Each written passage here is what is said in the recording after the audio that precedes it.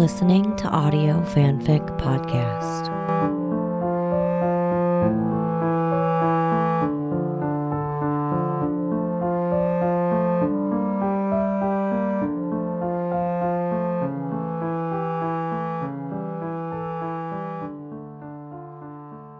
Temptation by Laura W. on fanfiction.net.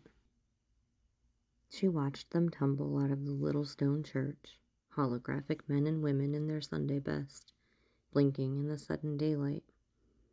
She'd missed Mass again, privately formulating a chagrined explanation, although, in truth, she wasn't too chagrined to have missed the EMH's latest homily on the virtues of temperance. Catherine stepped aside to let the people pass. She recognized many of the characters from her encounters in the shops and streets of Fairhaven. Michael Sullivan wasn't among them, but she was surprised to see so many of her own crew. She had assumed most of her comrades were as weary of the doc's lectures as she. And yet there they were, Mike Ayala chuckling with Sam Wildman, Chell and Shar sharing a grin, the Delaney sisters, who stopped in the double doorway at the sight of their captain, then scurried away amid gales of laughter. Catherine smoothed down the front of her dress.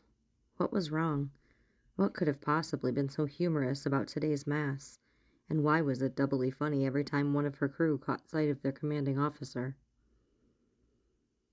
She was just about to grab a passing hologram and ask when the church door opened one last time, and the last person Catherine had ever expected to see in this program emerged.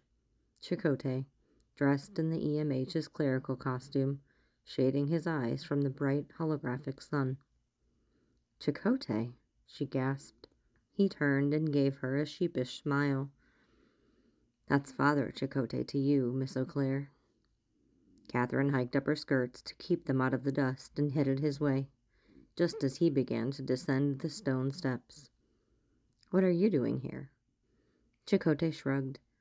The doc had an emergency and couldn't make it. He didn't want to upset the townspeople by canceling Mass outright, so he spreads his hands to indicate his state of dress. He called in the next best thing. Next best thing? Her first officer rubbed his chin thoughtfully.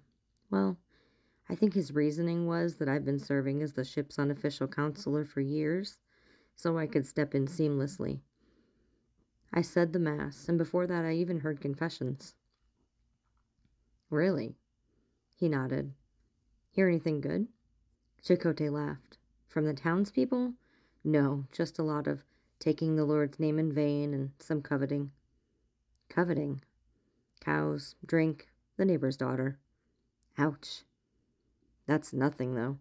Word got around that I was in the confessional, so then the crew started coming in. I think they were trying to get me to break character." "Good thing you have such a good poker face." Megan Delaney gave me a run for my rations, though. When Catherine raised her eyebrows at him in silent question, he shook his head at her. "There is some serious coveting going on in the lower decks. Mike Ayala needs to watch himself." "Oh?" Let's just say Megan practically waxed poetic about someone tall, dark, and handsome with, what was the phrase? Dimples from the devil himself. Catherine gave him a sidelong glance. When he looked down at her with an innocent expression, she smiled to cover her disbelief at his charming obliviousness. "Sounds like the doc picked the right man for the job," she said. "Honestly, I think he was just trying to get me to visit the program." "You hadn't?" Chakotay shook his head. "No, not for more than a few minutes." "You don't like the holodeck, do you?" When he didn't answer, she pressed again. "Why?" Suddenly serious, Chakotay stared off into the distance for a long moment. "Let's take a walk," he said, and offered her his arm. They strolled along the lane in silence for a time. Catherine burned with curiosity, but refrained from asking him further questions. He'd tell her in his own time, she was certain.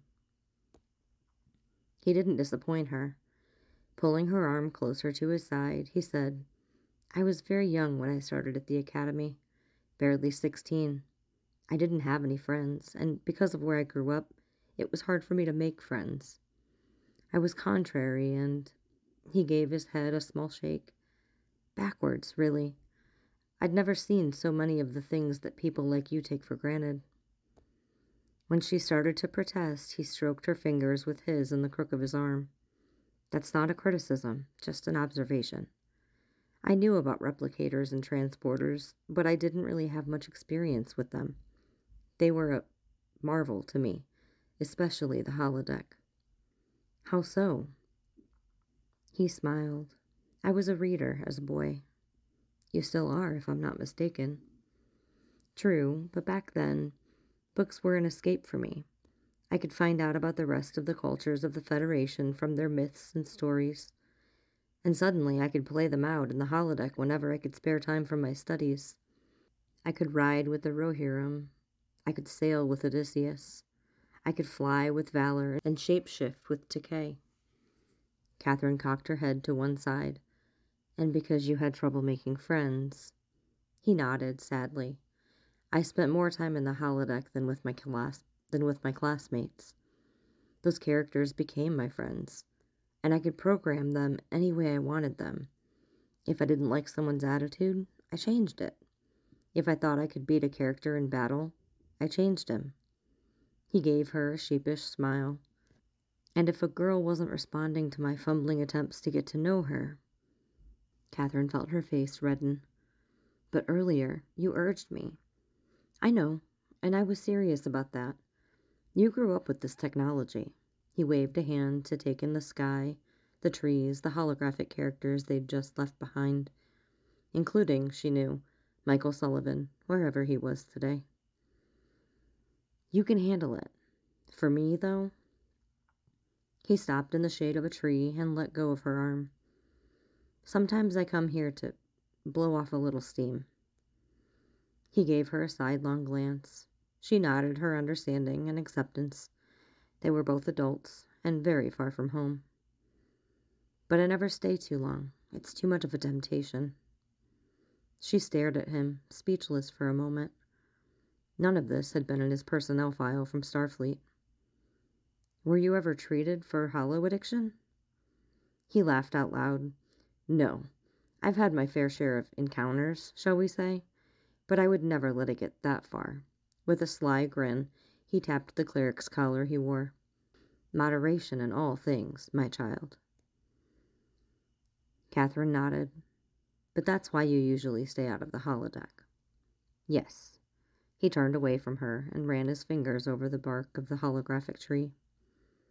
It's both too real for me and not nearly real enough. Catherine swallowed hard. And you want something real. He turned and gave her a sad smile. Yes, very much so. She stepped up beside him, almost too close. You could have something real here, she said softly. On the ship. Your position doesn't forbid it. You know you could. She trusted him not to pretend that he didn't know what she was talking about. Maybe, he said, then gave his head a slow shake. But right now, I can't even imagine making that choice. Chakotay, she breathed, but had no idea how to end the thought. He smiled suddenly. Not today, he said. He offered her his arm again and adopted the most outrageously bad Irish brogue she'd ever heard. Not when the loveliest lass in all Fairhaven has consented to take a walk with me. Shall we, Miss O'Clair? She made a show of fanning her face. Why, Father Chakotay, it's a good thing you're a man of the cloth, or I'd be concerned you're going to lead me down the garden path. Ah, Miss O'Clair, you know you can trust me. Just ask that delightful Megan Delaney. Although I wonder if I might ask you something about her, Miss O'Clair. Catherine thumped him with her elbow, and they headed down the dusty lane again. Ask away, Father.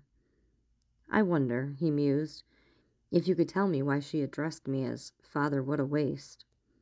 Catherine gasped. Then she looked up at him and caught his sly, knowing grin, and laughed out loud.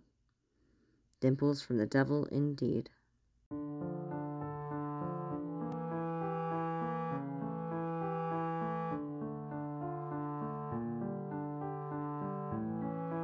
If you like this story, please follow the link to the writer's page and leave some love. Kudos, comments, or subscribe. They'll love hearing from you. Then you can head over to our Patreon page and contribute to Audio Fanfic Podcast. As a member, you are granted early access to one new story per month. That's www.patreon.com/audiofanficpod. Thank you for listening, and remember, the stories are out there.